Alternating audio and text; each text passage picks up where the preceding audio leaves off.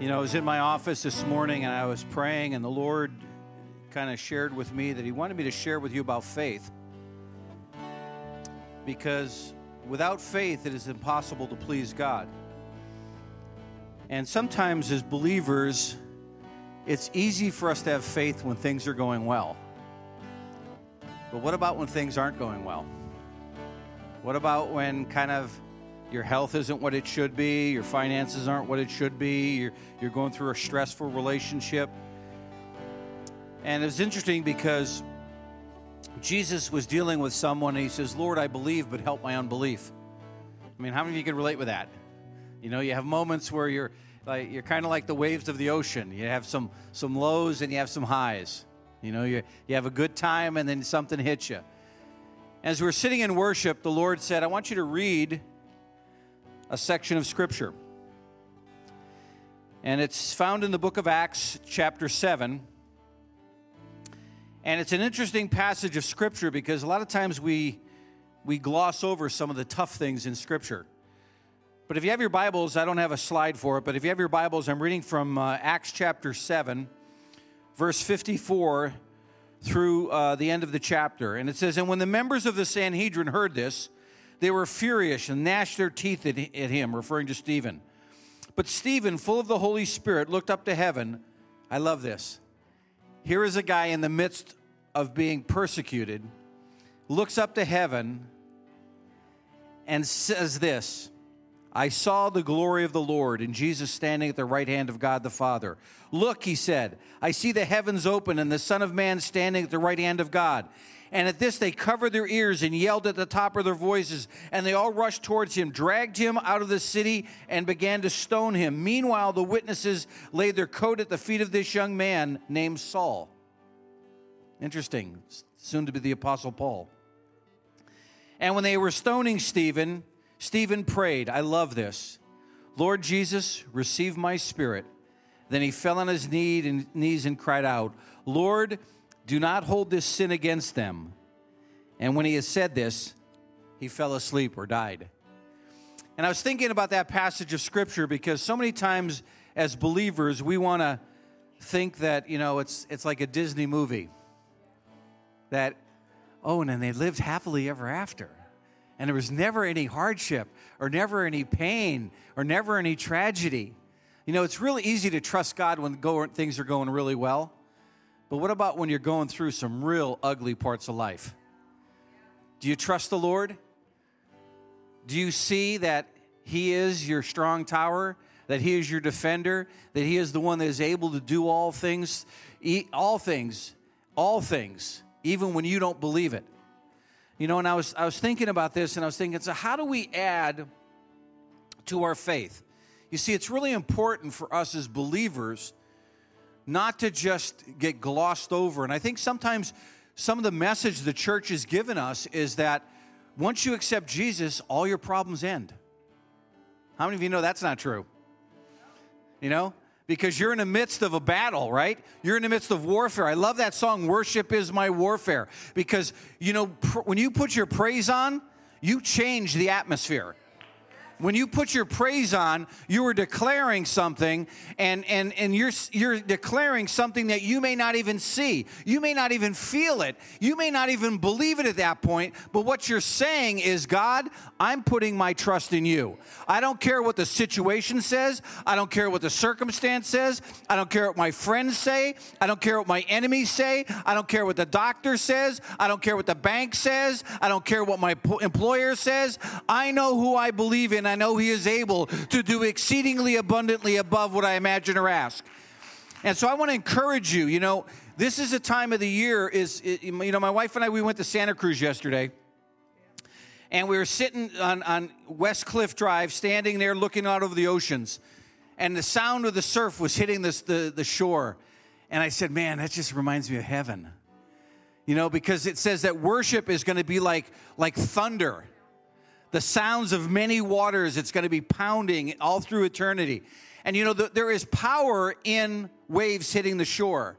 And there is power in your praise when you're going through a difficult situation. When you stand up and you say, you know what? I don't care what the situation says. I know that all things work together for the good of those that love God. All things. Do you hear me? Not just all good things, but all things work together for the good of those that love God and are called according to his purpose. So I want to encourage you this morning. We're going to pray. And can we do that worship as our warfare again? Because I want you to get this deep in your spirit. You see, we're in a season right now, and this is one thing that as Christians, we got to be very careful. Because we're in a season right now that is supposed to be the time of the year that we celebrate the birth of Christ. Right? But what does it become? Materialism, greed, getting more and more. You deserve, you have been so good this year, you deserve a new Audi. You deserve it. You go out and shovel, there's a commercial. The guy goes out and shovels a guy's driveway, and then he goes buys himself a new car, because he deserves it, because he did that little, we become so obsessed with possessions rather than the Prince of Peace. And I want us to focus in, I want you as believers to focus in on the goodness of the Lord. The Word says this in John chapter 1, that the Word became flesh and dwelt among us. That's really the meaning of Christmas. And I'm not against gifts or giving presents, but, sometimes we get so materialistic around this time of the year. And I don't know about you, but is everyone going crazy in their driving? It's like they're possessed, And so what we need to be people that are in the Word. We need to be people that are in the Spirit. I walked in this morning and someone said, oh, you have your Holy Spirit shirt on. And then Kit says, oh, is that your Jonathan Livingston Steelgold shirt? So she brought me back to reality. But I love this shirt because I've got a Holy Spirit on fire in my belly. I've got one on my right hand, and I've got one watching my back. And I want to tell you, the Holy Spirit is with you during this season. And you need to focus in on him. The Word says, if you draw near to me, what will happen? He will draw near to you. And I want us to press in this morning. I want us to pray because, faith, Scripture says this in Romans, faith comes by hearing, and hearing by the Word of God. I want to encourage you this Christmas season.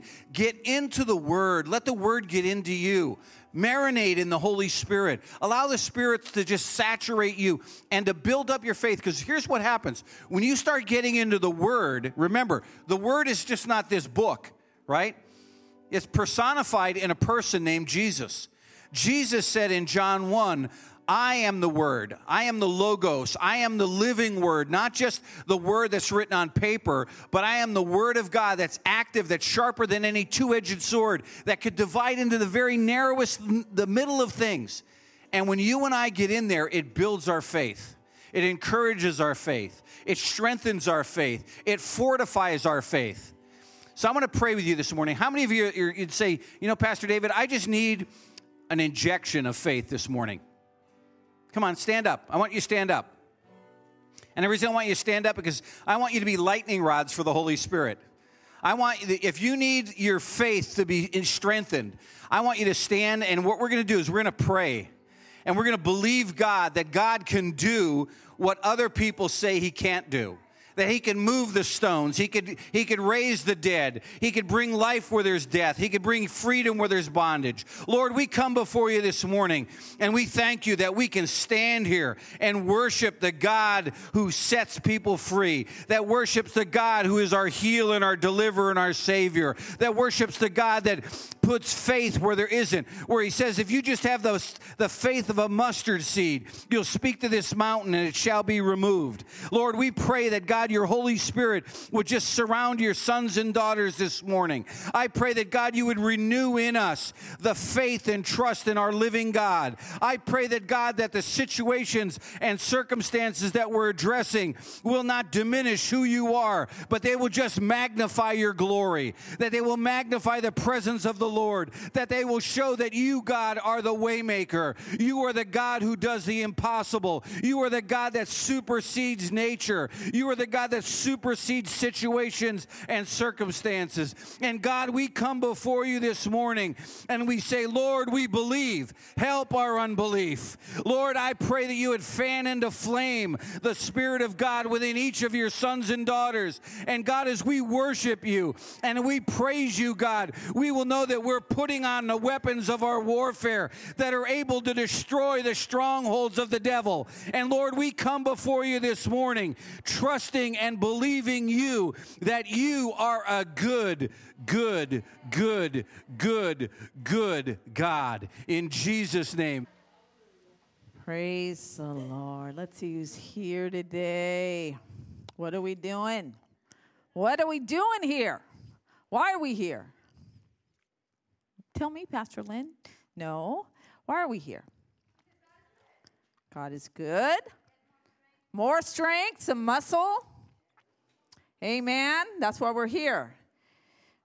We are here. Today it's going to feel a little bit, maybe. How many of you have ever seen or experienced a dislocated shoulder? You know it. What is the only way a dislocated shoulder can go back into its socket? By popping it back in. There's really no other way. You can't numb it. You just got to do it. You just got to do it. You got to tell the person before you do it, this is what's going to happen. Get ready.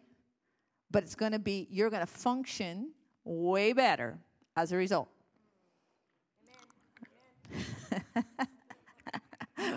So, for some of us, this may feel a little bit like a dislocated shoulder going back in the socket, but we didn't know we had a dislocated shoulder.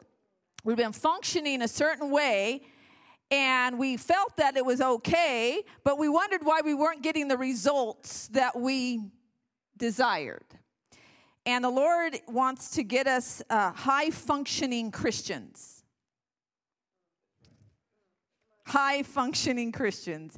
How do we determine what that looks like? By the Word of God.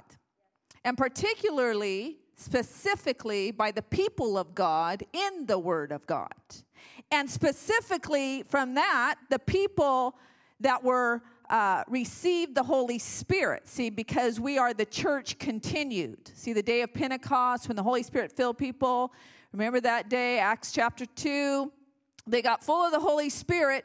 And then they began to function in their marketplace, function where they worked, functioned out there when they're buying groceries. And that is our model, how they functioned. That's our model for today. It's not anything else. That's our model. So we're going to look at that today because I'm going to confront a lie that we can believe. Now, we wouldn't say we believe this, but we function like we believe this. Pastor Lynn, just some things God cannot heal. Now, we wouldn't say that because we know it's contrary to the Word, but we function that way. We think that way. We respond to things that way. And today, while I was praying, actually this week while I was praying, I really put a lot of prayer into this because it can be a very sensitive topic. Healing can be a sensitive topic to people. The Lord gave me a picture, reminded me of the story of Lazarus. Remember him, Lazarus, a friend of Jesus, died. He dies before Jesus gets there. Jesus shows up, and one of his sisters, Martha, is not very happy with Jesus. She's respectful, but kind of not happy, because her words say this: if you'd been here, Jesus, Lazarus would not have died. That's what she says to him. And he interacts with her and gets her to declare who he is, because she's actually the one that says, but Jesus, I know you are the resurrection and life. Okay, so she's in a circumstance of death, and he calls forth in the sense by his presence, by Jesus showing up, that he is the resurrection and life. And then he calls forth Lazarus, and he says, come forth. And here Lazarus comes in his grave clothes, wrapped up as a mummy, out and begins to waddle out of the cave, which was the burial place, alive. What does that have to do with today? Some of us, we don't know this yet, but our faith is buried. Maybe it's buried with disappointment. This is all prophetic word. This is not even sermon yet. It's buried with circumstance. It's buried with your experience. It's buried with discouragement. And the Lord is saying, I've arrived in your death. Come on, people. I have arrived in your death. And you have said, if you would have changed that person, if you would have changed that situation, if you would have showed up when I wanted you to, we wouldn't be here today in this circumstance. And the Lord said, I have shown up, and I'm going to call forth your faith, and that which you desire, that miracle is going to come forth. Amen? That's why we're here. So we're going to talk about healing. One thing about healing that the Gospels show us, the Gospels are Matthew, Mark, Luke, and John, which is the story of Jesus, 4 different accounts of Jesus' life here on earth, his ministry life here on earth specifically. One thing that they reveal is this, that sickness and disease, people's sicknesses, people's disease, people's unanswered problems, people's impossibilities, brought them to Jesus. Now, I don't know if they would have come to Jesus had they not had their sickness, disease, impossibilities, and problems. I don't know if they would have. But we do know this, that those things brought them to Jesus. And it wasn't just the poor or the disadvantaged. You had the rich. Lazarus and Mary and Martha were actually very wealthy people who were friends of Jesus that hosted him. He was a time where they had hospitality, gave him a restful place to stay. It was the poor, it was the rich, it was the educated, it was the uneducated, it was the men, it was the women, it was the widows, it was the married, it was the head of households. All kinds of people came to Jesus because they had an unanswered problem. They had a need that needed to be met, and even if they sought out many things, as we know, the woman with the issue of blood went to many doctors until she was impoverished, and finally she came to Jesus, and he had the answer.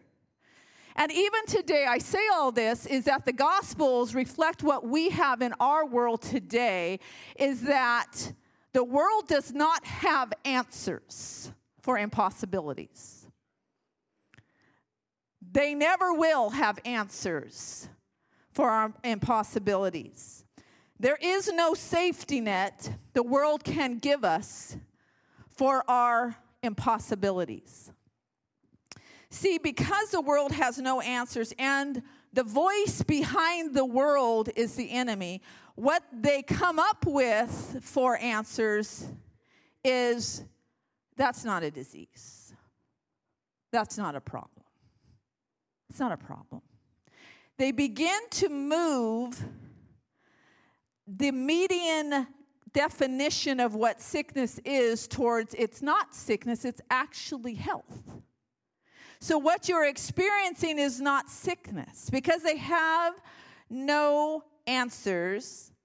What has become the trend in our culture is that we can walk around extremely ill as human beings. And please don't just think I'm targeting physical illness. I am not. Actually, I would say the target zone is more outside of physical than anything else. We're going to get there in a minute. But in our body, mind, soul, and spirit, the world says you're not sick.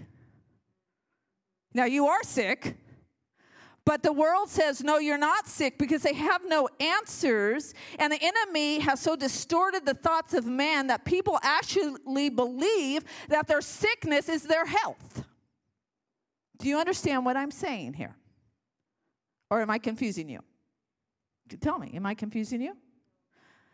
It is their God-given identity that you are this way. And behind this belief is this. There are things that God just can't heal. So let's just embrace it. And so we wear our problems, our sickness, disease, depravity, addictions, like a badge of honor. as part of our identity and purpose rather than the truth of the Word of God. Because we're going to go to the truth of the Word of God, that God sent Jesus to shed his blood so that we could be made whole. So that we could be made whole. And the enemy wants you to believe, I know I'm going to put that arm in the socket today. The enemy wants you to believe that your current experience is your destiny. He wants you to believe that depression is your destiny, not the mind of Christ. He wants you to believe you cannot be free from your sickness and disease because he has moved the median marker towards greater and greater sickness as normative. The enemy has moved the median marker to say sickness is normative.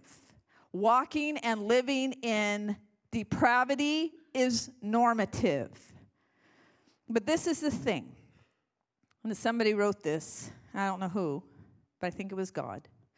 Don't let what you see make you forget what I said. Don't let what you see make you forget what I said. Don't let what you see, even in your own circumstances, Martha, don't let what you see that Lazarus is dead make you forget what I said. And that is our challenge today, that even in our circumstances around us where we see lots of sickness and disease, and I'm not just talking physical, I'm talking in every way, spiritual, mental, emotional, relational, financial, in every way, we see it. But what has God said about these things? What has God said? So here we go. First, he said this, I am Jehovah Rapha. Exodus 15:22 gives us the circumstance by which God declares his name. It's very important when God shows up and he says, okay, I'm going to tell you a new name that I am. It's interesting about God. We serve one God. He is one. He is one God. It's interesting, if you go into other religions, specifically like Hinduism or things like that, they have many gods that do one thing. We have one God that does everything. Our God is so much higher. See, because they're mimics. They're mimics of our God. Because he is higher and greater. And he's not in competition with them. He is high above them. Sometimes we act like, oh, the demons of principality, it's right here. No, he is high above these things. So in this circumstance, in Exodus, the Lord is going to teach his people about him being a healer. But it's important how he starts it all out. How he launches his name, Jehovah Rapha. Then Moses led Israel from the Red Sea, and they went into the desert of Shur. For 3 days they traveled in the desert without finding water. When they came to Marah, now remember, 3 days, okay? So they're pretty thirsty. And where are they at? In the desert. So if you get hangry, just think how you feel when you're thirsty, right? When they came to Marah, they could not drink its water because it was bitter. That is why the place is called Marah. So the people grumbled against Moses, saying, what are we to drink? Then Moses cried out to the Lord, and the Lord showed him a piece of wood. He threw it into the water, and the water became sweet. There the Lord made a decree and a law for them, and there he tested them. He said, if you listen carefully to the voice of the Lord, your God, and do what is right in his eyes, if you pay attention to his commands and keep all his decrees, I will not bring on you any of the diseases I brought on the Egyptians. Remember, they had just come out from the plagues, right? For I am the Lord who heals you. I am Jehovah Rapha. Now let's look at this picture that has been painted to describe Jehovah Rapha. First, Moses sees a tree. He's asked to look and find a branch or a stick, part of a tree. And this tree or this stick is cast into the waters. And what's the result? the bitter waters become sweet. What happens after that? The people can drink the waters, and their thirst is quenched as a result, and they can continue on in their journey.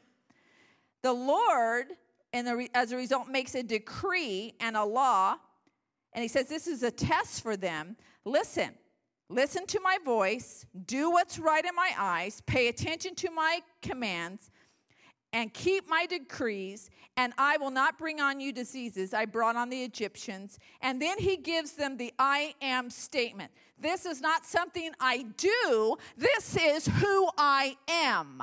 I am the God who heals you. Now, two important aspects to this.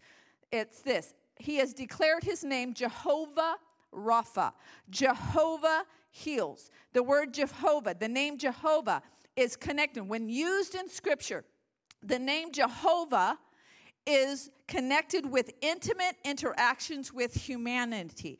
It is an intimate term that he uses when he interacts with humanity, and it suggests his moral and spiritual attributes in God's righteousness, holy, and love. I am a God of righteousness, I'm a God of holiness, and I am God of love that loves you. So that's Jehovah. And then he connects with Jehovah Rapha. I am healer. 60 times in the Old Testament, he uses the name Rapha. And it always means to restore, to heal, to cure, or a physician, not only in the physical sense, but in the moral and spiritual sense also. In every way that has to do with the human existence, God is healer, not just physical. A lot of times I find in the church when we talk about healing, it only is about I have the flu, I have a cold, I have a fever, I have a disease, a physical disease. But the Lord has always put it all together as interactive, holistic. And then what he does, he says what his name is, and then he says this: I have made a commitment to you as healer.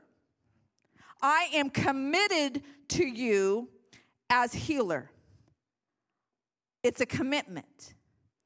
That's the significance of his name. And then the circumstances is this: these people have just left bondage. They have just been delivered and are now out in the desert. They have just left their place of bondage and have had the, quote, salvation experience, coming to be the people of God, identified as the people of God. And what is the first thing that they experience? A bitter situation. What does that show? Just like Pastor David was saying, life isn't easy. Just because we're Christians, just because we're followers of the Lord does not mean we won't experience bitter things. Doesn't mean we won't experience hardships and diseases. But in this, he says, I am your healer. So what I do is that I am able to come and heal those things, those bitter experiences in your life, those disappointments in your life, because I am here to heal. So he has the commitment to heal, his name and his commitment. Later on, King David writes this to remind the people of who their God is. Psalms 103, 1 through 5. Bless and affectionately praise the Lord, O my soul, and all that is deep within me. Bless his holy name. Bless and affectionately praise the Lord, O my soul, and do not forget any of his benefits. Let's stop there. Forgetting your benefits. Pastor Dave and I went to Israel last year. We had an interesting trip. It wasn't smooth. It wasn't smooth at all. Pastor David got the flu really bad for like 3 or 4 days and actually affected him most of the time. It was still a good trip, but it wasn't a smooth trip. But what wasn't smooth at all is on our way back, we had, our flight was canceled due to troubling circumstances. And so we ended up having to go in the middle of the night to find a hotel, whatever. The United Airlines arranged it. We ended up getting there like 5 o'clock in the morning or something, and they said, you have to be out at 11. The guy was like mafia when he was telling us that. You got to be out at 11. You got to be out at 11. So by the time you got to sleep, you had to get up. You know what I'm saying? It's exhausting. Then we had to stay in the hotel lobby all day until about 7 p.m., 8 p.m. that night because we had nowhere to go. So all of us were just hanging out in the hotel lobby. And, yeah, it was a bummer. It was a bummer. But you know what the worst part about it was? Pastor David and I had forgot our benefits because we had bought insurance for our trip. And not until we got home did we look at our insurance policy and find out that when they cancel a trip, they will pay for any hotel you want, clothing if you need it, the best kind of food up to a certain amount, and we had forgotten our benefits, and as a result, we lived in the impoverished state, and we could have been living high on the hog because we weren't looking closely to what the Word had said about the insurance policy. Come on, people. Some of us are not looking closely to what the insurance policy says about our lives. Who does not forget any of his benefits. Come on, Lord, reveal to us the benefits. Who forgives all your sins, who heals all your diseases, who redeems your life from the pit, who crowns you lavishly with loving kindness and tender mercy, who satisfies your years with good things, so that your youth is renewed like the soaring eagle. Our benefits. In 2018, coming into 2019, is the people of God, are the people of God living in their benefits? Are you living in your benefits? See, he says, I am the same yesterday, today, and forever. Is he the same? Is he the same yesterday, today, and forever? Yes, I am. Those are your benefits. I heal today.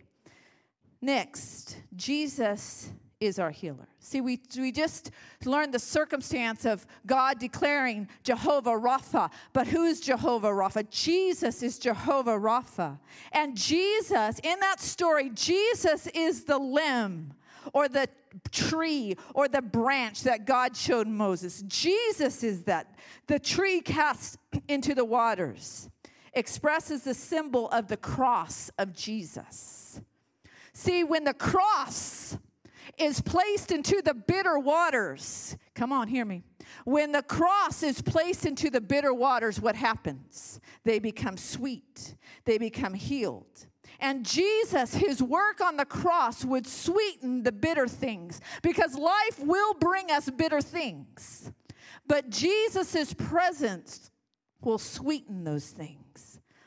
See, because Jesus came to heal the sick, both spiritually and physically. Jesus is our healer. Jesus came to heal the brokenhearted. This was his mission statement. It's interesting to me. Luke 4 is a statement where Jesus comes into the synagogue and he reads from Isaiah and he declares himself as Messiah. But this is what's interesting about this in regards to healing. Luke 4:18. The Spirit of the Lord is upon me because he has anointed me to preach the gospel to the poor. He has sent me to heal the brokenhearted. Let me just say something here about healing. Why would God, Jesus, declare healing of the brokenhearted as a primary standard for healing? You know how the Lord likes to work from the inside out. A lot of times we, when it comes to healing, want to work from the outside in. You have something wrong outside of you. You know, maybe your arm is broken. But it's interesting about Jesus, he works from the inside out when it comes to healing. From the inside out. And in his mission statement, he says, you know what? I have come to heal your broken heart. Why? Because you know what? When we have disease and sickness and hurt and pain in all the areas of our life, it breaks our heart. it breaks our heart. And Jesus uses that as a primary focus of his healing power, that I have come to heal the brokenhearted. Jesus came for the sick. He made that clear. Mark 2:17 says this, those who are well have no need of a physician, but those who are sick. I did not come to call the righteous, but sinners to repentance. Jesus integrates our need for him spiritually with our need for him to heal us in every way. And this was his purpose when he came to earth, and it is his purpose still to heal. He has not changed his mission statement. He has not changed his mission statement. With all the answers that we do have through medical science, and thank God we have those answers, by the way. Those all good things come from the Father above, and there's lots of good things in the medical science. There's lots of people of faith that work as doctors and surgeons and nurses. Thank God for those things. Those are ways that God does heal, and we're thankful for that. And as we go into nations that do not have those resources, there are godly people wanting to help with those resources to bring healing to the lives of people. So this is not an anti-medicine message, nor should it be. Even Paul the Apostle recommends take some wine for your stomach as medicine. So it's not an anti-medicine. God wants us to have the wisdom that he discloses. We are made in his image, and he wants us to have creative answers for things.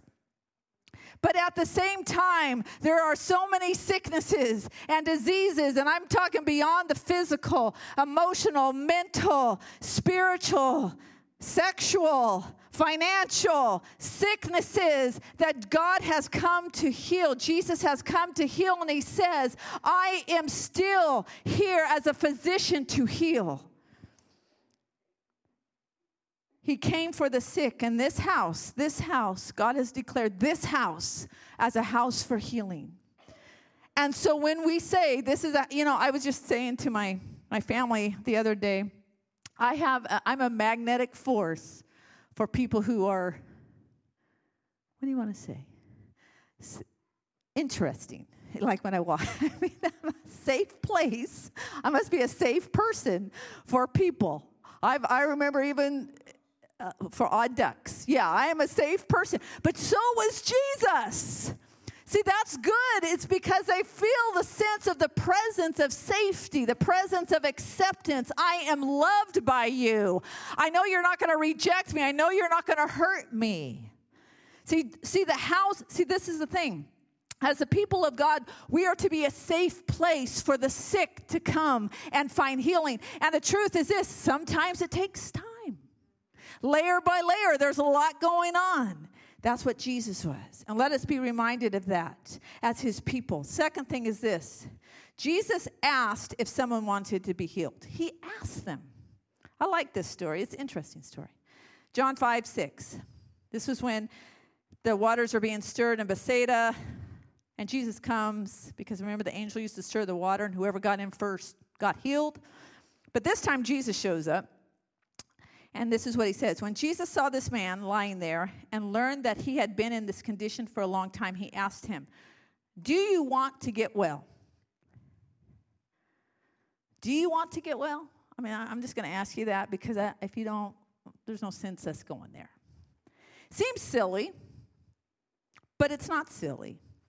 Because what was he, remember I said, Jesus always worked from the inside out. He was addressing the mentality of this man. Because our mentality can be the biggest challenge for our healing. Our mentality, especially when we are gotten used to our circumstance. We can accommodate our sickness to the point of it becoming a friend. We can accommodate our sickness to the point of it becoming a friend or our identity. All along, it's mocking us and mocking the cross. Now, I'm not saying, please don't get me wrong, just because you have a sickness that has continued on that you're doing that. I am not saying that. But I'm saying that that happens. That it happens, that it can become identity.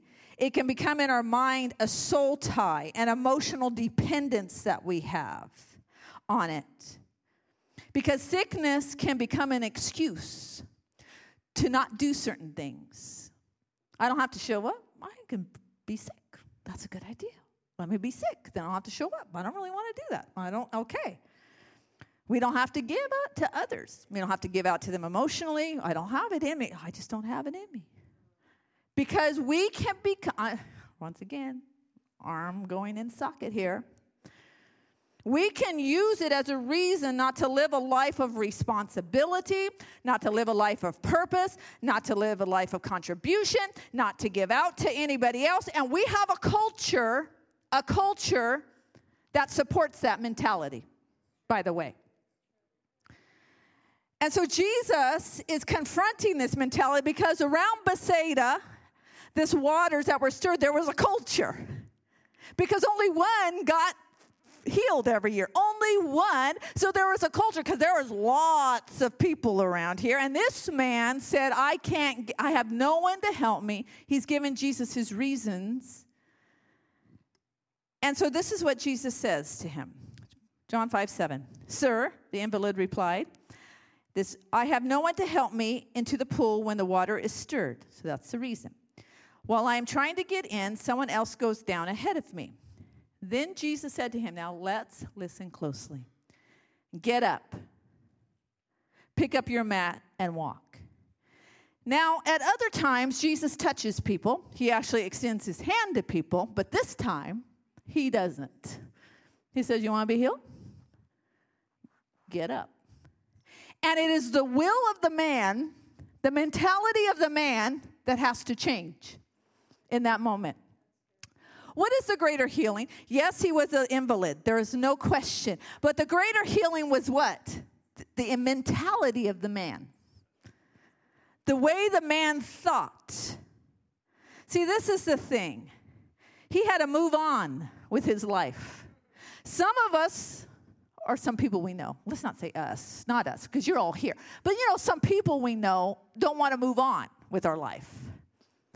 Because our identity has become our sickness or our relationship problem or our financial problem or our emotional problem or our depression or whatever you want to say it is. It has become our identity and we don't want to move on because we've developed a soul tie.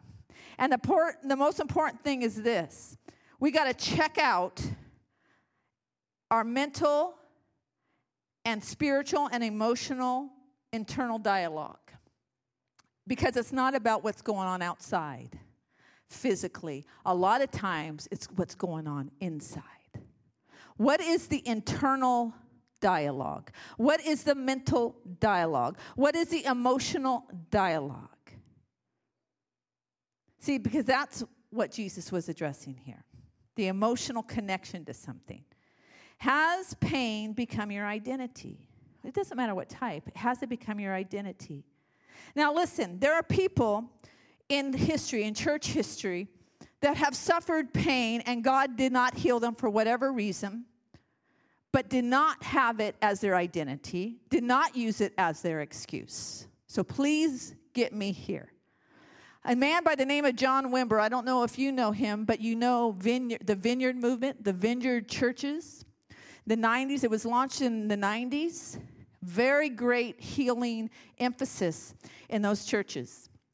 John Wimber was the founder through a great revival, a healing revival that happened through his life as a minister. But John Wimber suffered with cancer for years and years and years, and yet was used to heal many, many people through his faith. But he never used it as an excuse to not live out the purpose that God had for him. It was never his identity.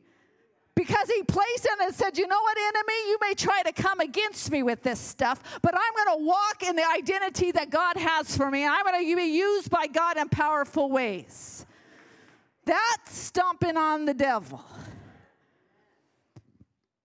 So I'm challenging you this day because the enemy wants us to get so fixated on the wrong thing.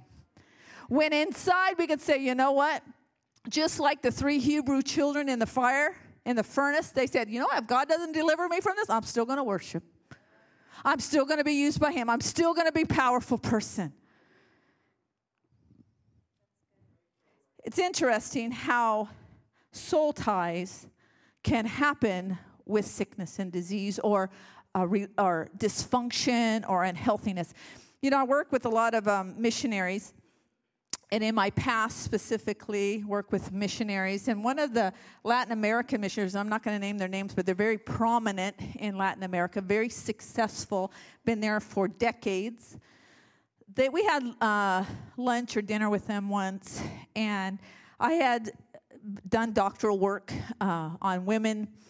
And so they were talking to me because there was a great problem that they face in Latin America, and that has to do with abuse. Abuse in husbands against wives or men against women.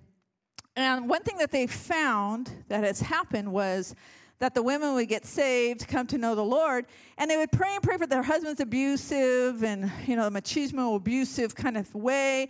And they said, you know, they'll pray and pray and pray. Oh, let him get saved, let him get saved, let him get saved. And then the man gets saved. And then he starts living like Jesus. He's gentle. He's kind. And then they say, I don't want him anymore. I don't want him anymore because he's not macho. Who's sick here? Who's really sick here? I'm getting honest with you people. Who's sick here? See, the thing is this. They didn't recognize their own need for healing. They didn't recognize their own need. See, the thing is that sometimes sicknesses and diseases can be very subtle in us. And we can live in a very unhealthy perspective on things.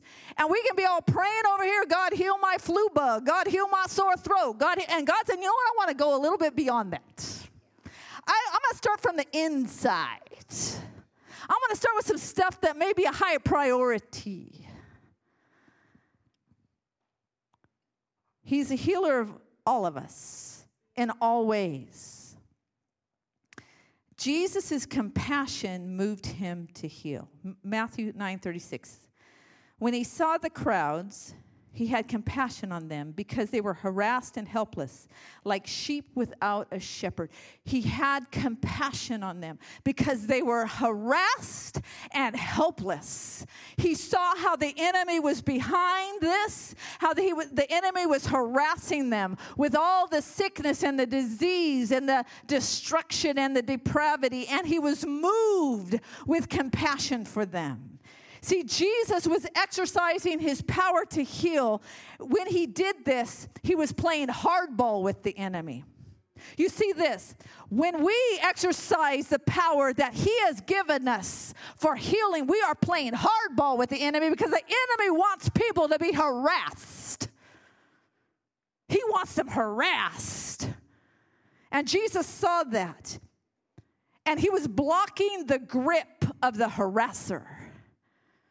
He was taking back what the enemy had stolen.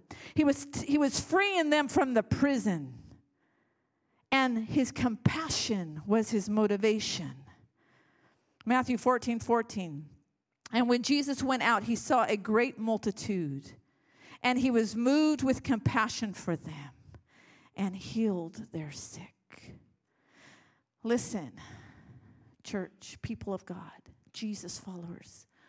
We are to be motivated with the same thing that Jesus was motivated with, and that is with compassion. It should motivate us. We got to rip off the belief system of the world, and this is what the world, our culture, wants to tell us. Don't get involved in this. This is not your place. You're going to be offensive. It's awkward, Lynn. Don't say anything. Don't go there. Don't go there. Let them be harassed. It's okay. See, but our compassion of Jesus should have us see through that smoke screen of excuse or what the enemy's trying to tell us to say, these people are being harassed by the enemy. See, this is the thing. Our world doesn't know that it's spiritually sick or depraved. They don't know it. But what has happened is this, and they need healing. They have what we call the Stockholm Syndrome. You know what that is? Remember what that it was? It's when the person who's been imprisoned has befriended their captor. They become friends with the person who has captured them. And the capture or the prison guard is laughing all the way to the proverbial bank. Because the person captured has come to accept their imprisonment as almost good and okay. See, as good and okay. When all along they are living a life of bondage, disease, depravity, darkness. And we need to recognize, come on people, may we recognize that we have to be involved, that the world, the people in our world, they have the Stockholm Syndrome, that they don't realize that they are being captured and they are befriending the one that has captured them. We are to carry on the compassion of Jesus. We are to love people like Jesus did. And may we go for it like Jesus did. May we confront the harasser. May we confront the harasser. And listen to me. Jesus always integrated who the person was. It wasn't just about one thing. It was holistically who they were. He cared for them as people. He wasn't a salesperson. He wasn't trying to, quote, convert them. He loved them just where they were, and that's what moved him for compassion, knowing that they needed freedom. And we are to do the same. Jesus also ministered with healing power. I just want to give you some examples of how he did this, because this gives us something to model. Sometimes sickness is just physical. The truth is this, it has nothing to do with anything else. It's just a physical healing that's needed. Luke 4:38, this is about Peter's mother-in-law. Now he arose from the synagogue and entered Simon's house, but Simon's mother was sick with a high fever, and they made request of him concerning her. So he stood over her and rebuked the fever, and it left her. And then they got a great thing, and immediately she rose and served them. Immediately. They're like, we need somebody to make tea. None of us do a good job. Oh, let's pray for her. There we go. Come on. Practical. No, it's just about physical healing. But many times in Scripture, it's more. There's more of an integration. And we see it in Luke 5:17 when Jesus heals the paralytic, that there's a physical, spiritual healing that needs to happen. Luke 5:17. We're going to learn some things here about healing in this more extensive passage. Now it happened on a certain day, as he was teaching, that there were Pharisees and teachers of the law sitting by, who had come out of every town of Galilee, Judea, and Jerusalem. And the power of the Lord was present to heal them. And the power of the Lord was present to heal them. I love that scripture. Lord, may the power of the Lord be present to heal in this house. Then behold, men brought on a bed a man who was paralyzed, whom they sought to bring in and lay before him. And when they could not find how they might bring him in because of the crowd, they went up on the housetop and let him down with his bed through the tiling into the midst before Jesus. Talk about compassion.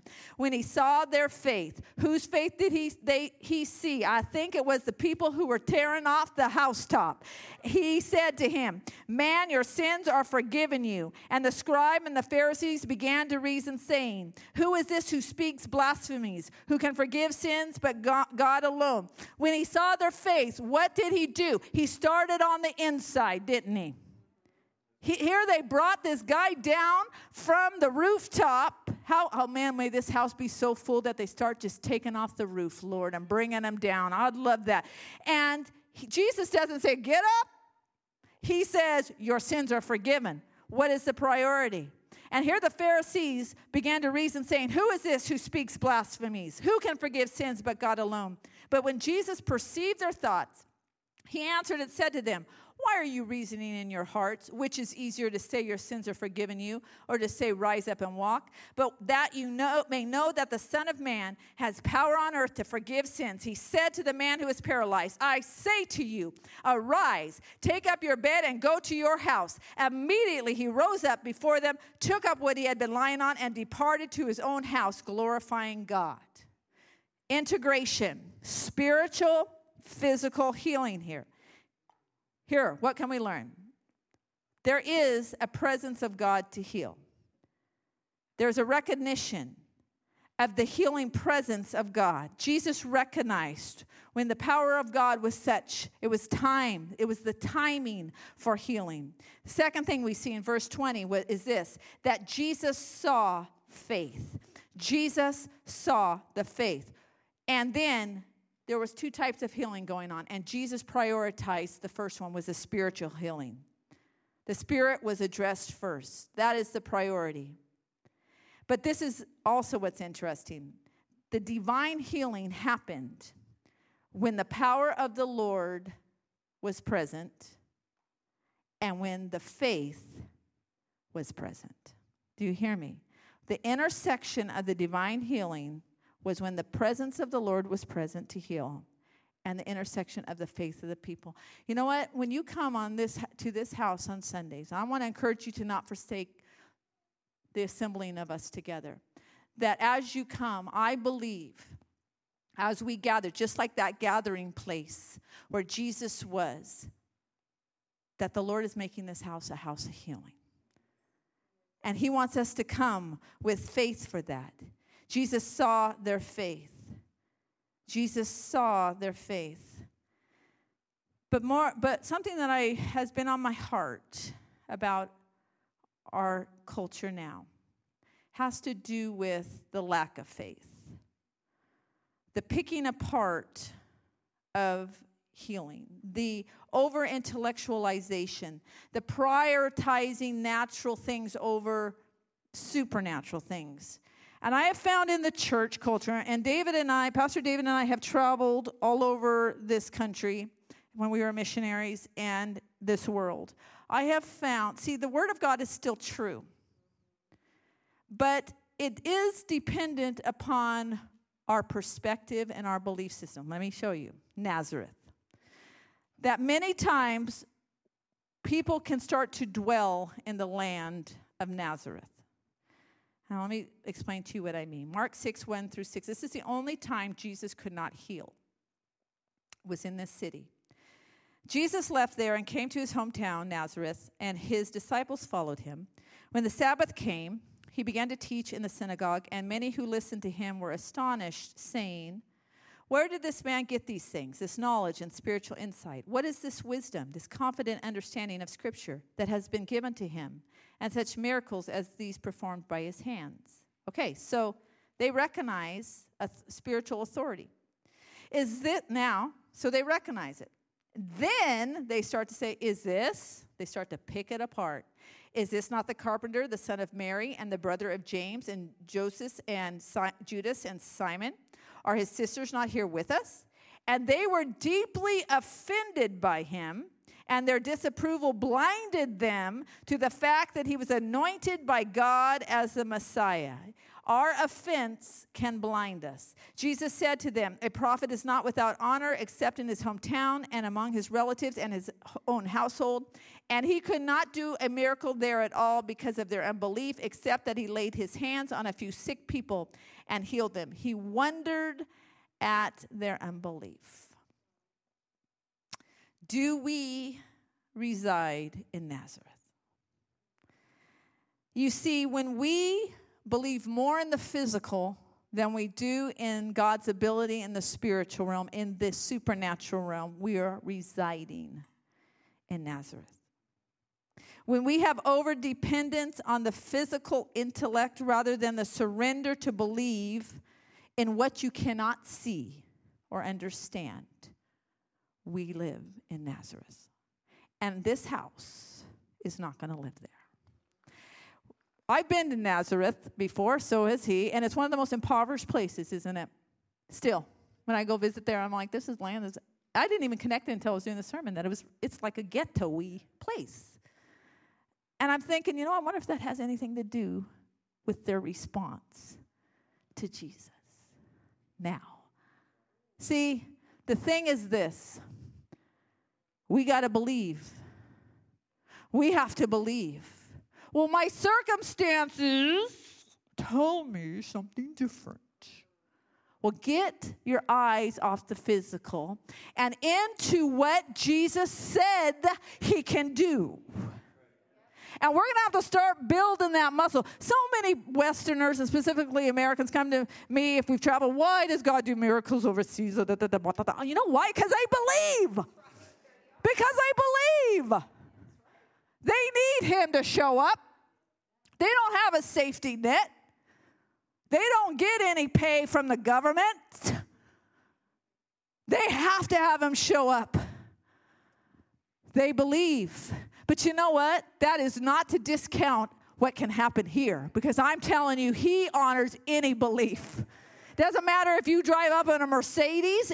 He says, you know what? You just believe. Believe me. Believe what I can do.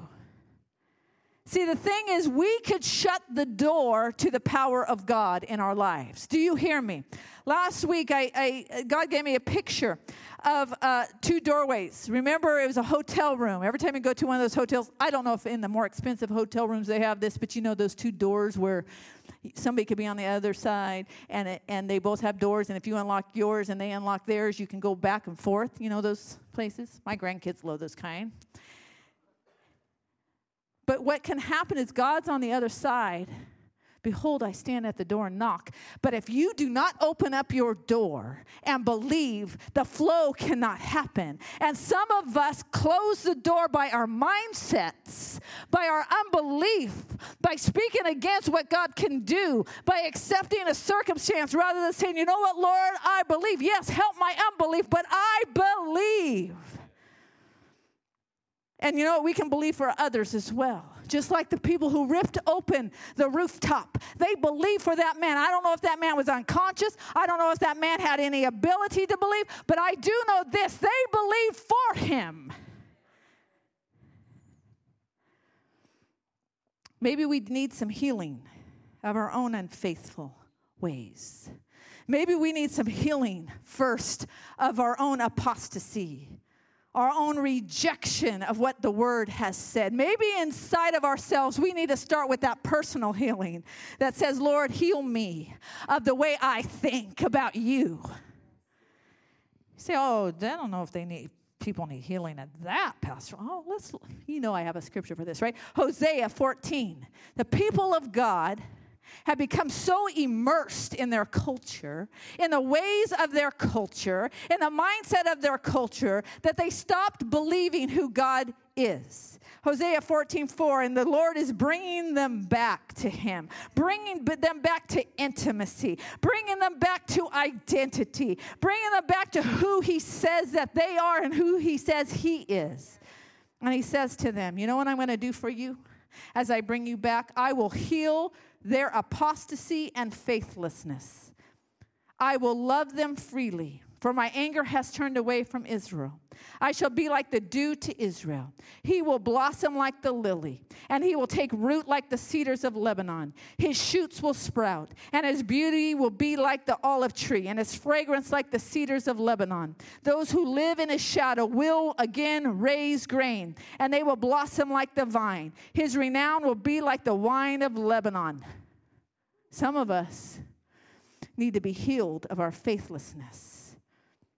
What is apostasy? It's an abandonment of belief in the Word of God. It's abandonment of our commitment to our God. And we need to be healed of those things so that we can walk in the power that God has for us. Because the Lord has equipped you with power. If you have received the Holy Spirit through salvation, you have been equipped with the same power that Jesus had when he walked on this earth.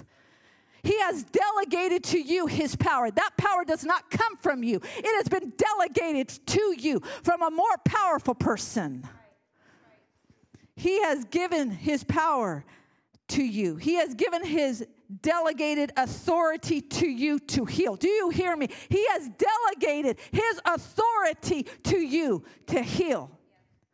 Luke 9, 1 and 2. Then he called his 12 disciples together and gave them power and authority over all demons, and to cure diseases. He sent them to preach the kingdom of God and heal the sick. And then they did it. They went and they did it. Not only did he tell them to do it, they went and they did it. Acts chapter 3, verse 1. This is when Peter and John go up to the temple in the 9th hour.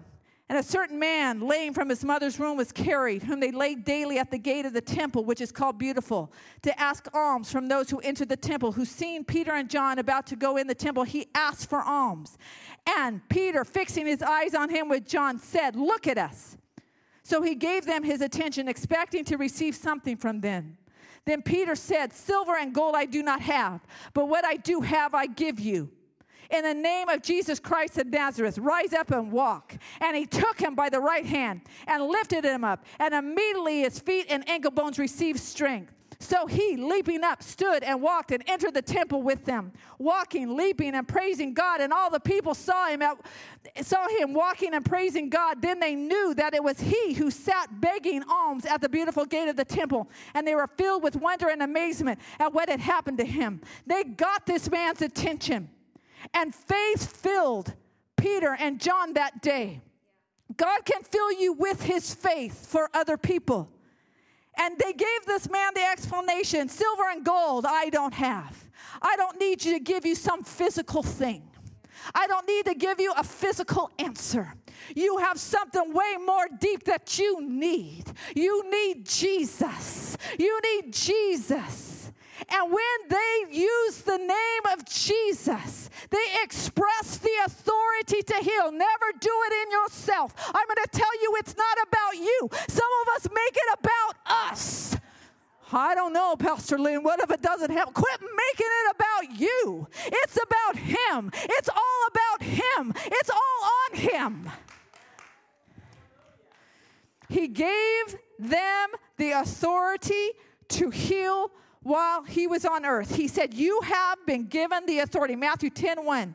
He called his disciples to him and gave them authority to heal. Come on. And Peter in this scripture, he functions in that delegated authority. It's called in the Greek exousia. Exousia is authority. Power is dunamis, and exousia is authority. And you have both. You have dunamis and you have exousia. He has given you the authority to go out and pray for people that they may be healed. Are you walking in your exousia? Your authority. You have authority. It's the enemy that wants to keep people harassed. He wants to keep you harassed. He wants to keep you in unbelief for your own healing, for your broken heart. He wants your broken heart to stay broken. You have dunamis power. You have exousia. You have the authority to heal. Worship team, come on up here. Holy Spirit, your presence is here. Your Holy Spirit, come on, your presence is here. You know what? Jesus gave this to you. The enemy wants you to not have compassion on people. The enemy wants you to have apathy about people. He wants you to stay in your own little box.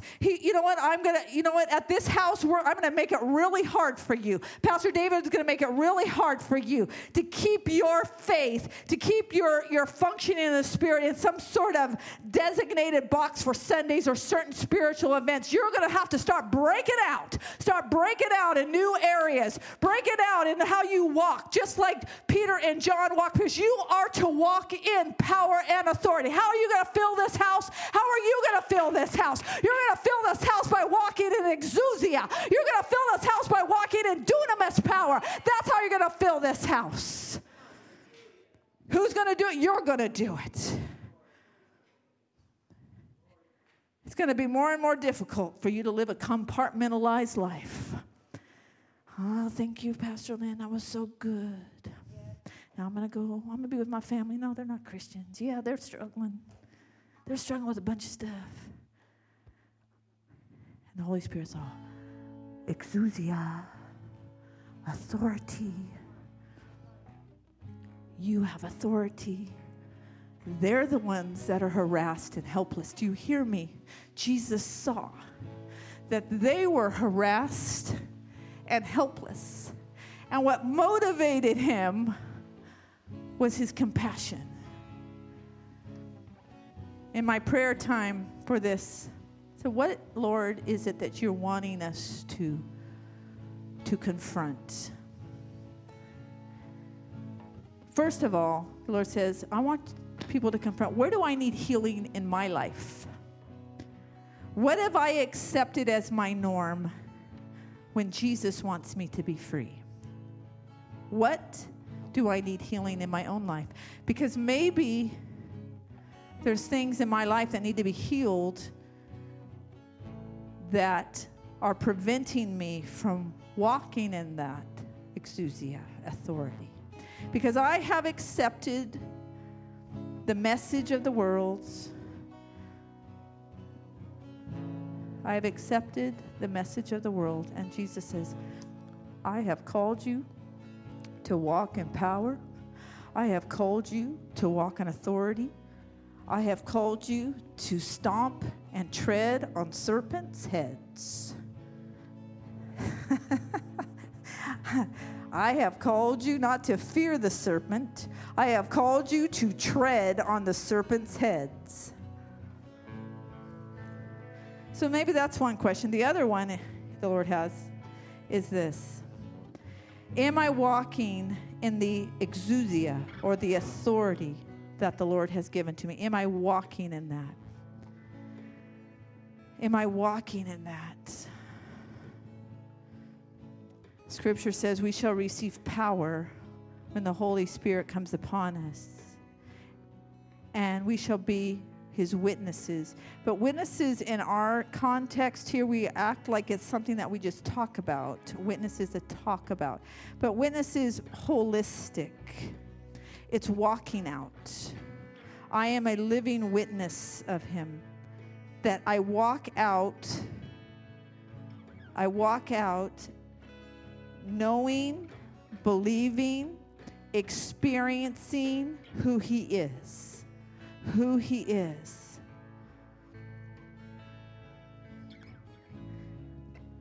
I want you to stand with me. Thank you, Lord. Thank you, Jesus. You are good, Lord. The Lord. It's time for you. It's time for you, Holy Spirit. You are good. You are a miracle worker. We believe you. We believe you. Lord, break off the overdependence in the physical realm, Lord. Break that off. Break that off. Don't let what you see forget what he has said. Don't let what you see cause you to forget what he has said.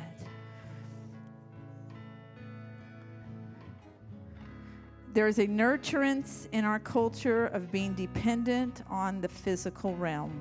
It's a real nurturance. Even this time of year creates almost there's so much physical overabundance of just stuff. It numbs us almost. There's so much going on, and we become very desensitized spiritually because there's so much physical going on. All along, there's so much hurting, pain people have that's hidden behind the physical. And the Lord wants to give you his eyes of compassion to reach in with his power and his authority to take back what the devil has stolen. Holy Spirit,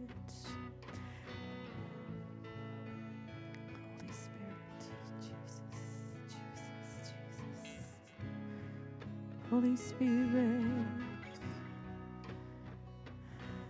I feel like sometimes, to be honest with you, not all, but there's a lot that the church in especially America has walked away from what it looked like in the book of Acts. And we kind of got into presenting some sort of pretty picture to the world or something. I don't even know what it is. Rather than the swinging for the fences kind of church in the book of Acts. And I'm going to tell you, we're going to swing for the fences. We're going to believe God. And you say, well, what if we don't get the answer we want? We're going to still believe God, by the way. And then when we don't get an answer, we still believe God. We just press in. We still believe. We still believe. We still believe because we know His word is true. We know His truth is greater than the truth of our circumstances. Some of us, it's time for you to be prayed with for an area of healing in your life. Others, you need to be prayed with because you need to really walk in the authority that the Lord has given to you through His blood and through His Holy Spirit that He has placed in you, and you're not walking in the exousia that He wants you to walk in. Now, let me tell you something. A few years ago, it's a long time now, but I was in my master's degree class down at Fuller Seminary, taking a class, and the speaker was long. But they had this team that came in at the very end. They were from The Rock in Paradise. So this team came in, and I really wanted to leave. I had to go to the bathroom. There's some things that were on my mind. I got to go. And the Lord spoke to me, and He said, Lynn, you have a decision to make in this moment. And that is, you go down for prayer, and I anoint you in a new way, which is going to be like an open door for you, or you can leave. But you're going to choose today what you're going to do. And I decided I was going to go down because I didn't base it upon my feeling. I based it upon the word. And when I went down, it was the second time in my life that I had gotten slain by the Spirit. The first time, if I've told you about my when I was young and I got filled with the Holy Spirit at a youth camp, I got slain in the Spirit. But this was the second time. I was in believe me, Fuller Seminary. Highbrow, intellectuals. But what they had done is they said, anybody they kind of said, if you don't want any more, go. But those of you that would like to receive, come. And I said, you know what, Lord? I don't want to live a spiritual life that's dry, religious, checking off the boxes. I want what you say you have for me. I want I want what Peter and John had. I want to walk like that. I want to walk like that. I don't want to walk like some of the dried up people I've been encountering. I'm going to tell you, and like I said, I've been in the church all my life. Not that they were bad people, but they were dried up. And it kind of made me wonder, what was this all about at certain times? And the Lord said, you don't have to have that. You don't have to eat dry toast. I got waters for you. I got lush land for you. I got an adventure for you. I got the flow of the Spirit of God in your life. So I believe some of you, that's a word for you, and that you need to come down for an anointing to say, I need to walk. I step into my exousia authority. I step into that. Some of you need some healing and exousia. Some of you say, I'm just going to get anointed just because I don't know what I need, but I need something. That's okay too. That's sometimes the best way. It's just a surprise. You know what I mean? It's one of those gifts that you get out and you go, I don't know what I'm going to get. But it's time to be anointed in a Christmas season. It's time to be anointed. I'm going to pray. Those of you that need to go, feel free to go. May the Lord bless you. Let's pray. And then those of you that would like to be anointed, you may have something that's on your heart or the word has spoken to you in a certain way. You need to seal that. Because I really believe there is a shift going on in this house. There is a shift. Actually, I'm so excited about the Thirst Conference coming up. It's already in my spirit. It's already in my spirit. I'm going to tell you, you better show up to that. You better show up to that. Show up to that, okay? Because it's already in my spirit. It's just like growing in my spirit. Let's bow our heads and let's pray. Father, we thank you for your word. It's your word, not our word. It's your word. We stand on your word. You are committed to heal. You are committed as Jehovah Rapha. You have given us your power. You have given us your authority to do what you did on this earth. You have placed us on this earth to be your vessels of compassion and love for people. So may we walk in that, Lord Jesus. Stir our hearts, Lord. Stir our hearts, Lord. Stir our hearts, Lord. Stir our hearts. May we do what you did. Go take back what the enemy has stolen. Go bind the strong man and take back what the enemy has stolen. For those that are in pain, there are those who are in depression, there are those who are in depravity, there are those who are blind. They don't even know that they need healing. But Lord, you want to stir on our hearts your compassion to reach them for you, Jesus, to show forth your glory in 2018. In your precious name, amen. God bless you. May the Lord be with you this week. Amen.